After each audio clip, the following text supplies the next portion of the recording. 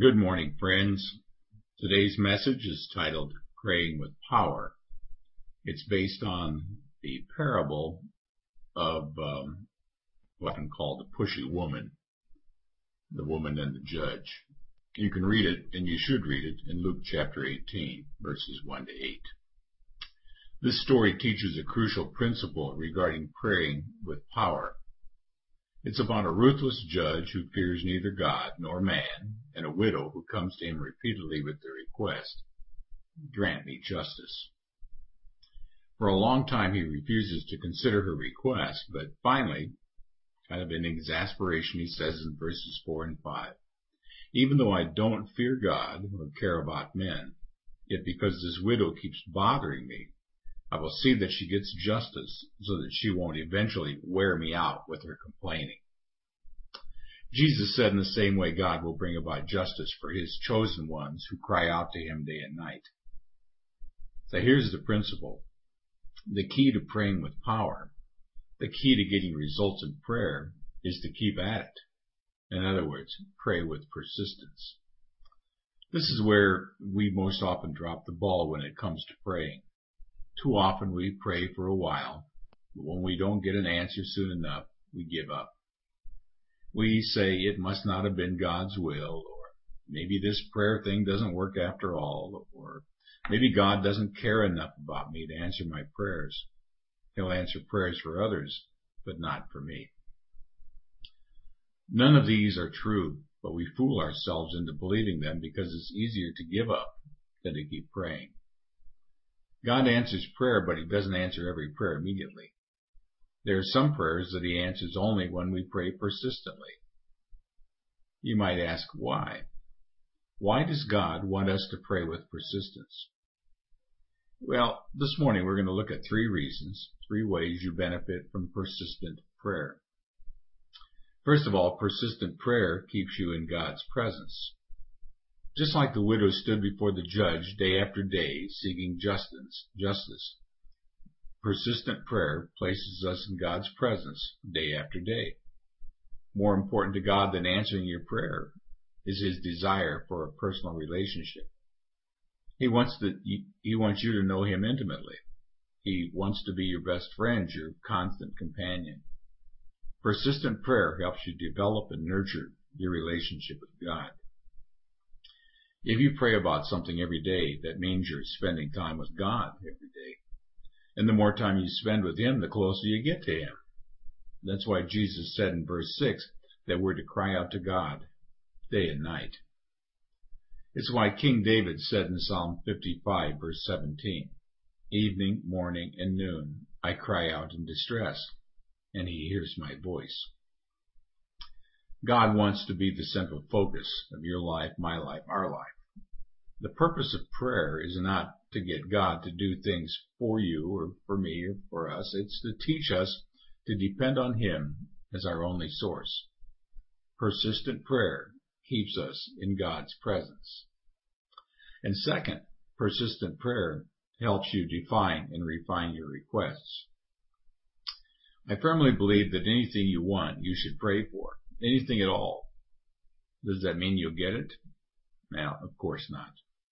But this is what will happen. As you pray earnestly and persistently over a period of time, you'll refine and redefine your request according to God's will.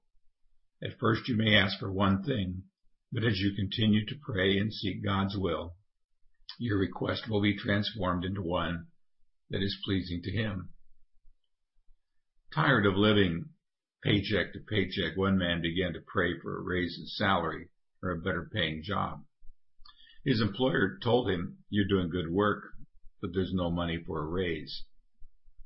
So he sent dozens of resumes and not a single decent offer came back.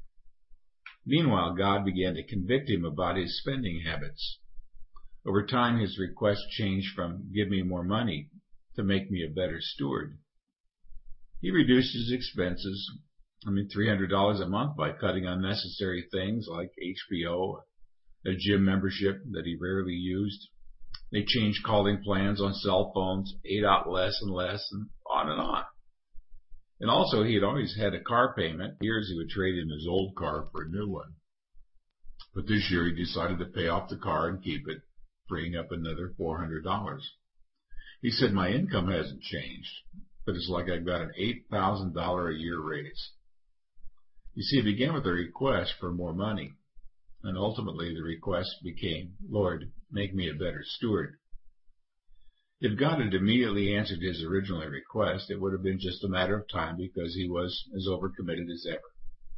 Instead, because he prayed persistently, his request was refined into what he really needed to pray for, and God was able to do a great work in his life.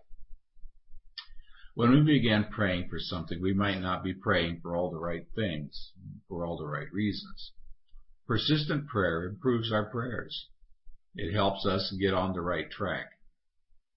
It's difficult, if not impossible, to pray persistently for something frivolous. The longer you pray, the more you realize, this is silly. This isn't God's will. Persistent praying helps you define and redefine your requests so that you will ultimately ask for something that's consistent with God's will. And third, persistent prayer proves your faith. Jesus ended this parable by saying in verse 8, when the Son of Man comes, will he find faith on the earth? In other words, will he find people praying persistently? After all, persistent prayers demonstrate faith. Earlier in the Gospel of Luke, when Jesus was teaching on this very same subject, he said, ask and it will be given to you, seek and you will find, knock and the door will be opened to you. For everyone who asks receives, he who seeks finds, and to him who knocks the door will be opened. That's in Luke 11, verses 9 and 10. Now the verbs ask, seek, and knock in the original Greek are spoken in the present tense, indicating an ongoing action.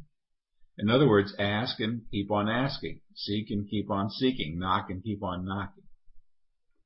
You prove your faith by continuing to ask. I remember when a former student of mine dropped in on my office early one morning. My truck was out front, so she knew that I was there. The outside entrance was locked, so she started pounding on the door. This went on for at least 5 minutes, about every 30 seconds or so, and then she would pound on the door or to shake the door handle. When I finally made it downstairs, I said, are you trying to drive me crazy? She said, I just knew you were here, and I knew you'd answer eventually. I just didn't want you to think that I'd given up and gone away. That's how we need to pray. When we have refined our requests and are asking for the right things, God will answer our prayers. Jesus said so in verses 7 and 8. And will not God bring about justice for his chosen ones who cry out to him day and night? Will he keep putting them off? I tell you, he will see that they get justice, and quickly. Now wait a minute. Did that say quickly? Then why do we have to pray and pray and pray and pray and ask seemingly forever?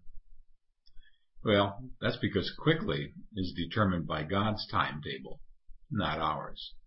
Quickly doesn't mean we can snap our fingers and God will speed up the process. It means that God will answer our prayers on his time.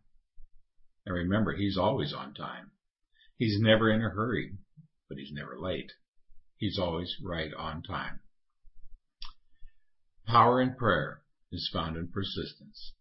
It keeps you in the presence of God and helps you define and refine your requests according to his will and proves your faith.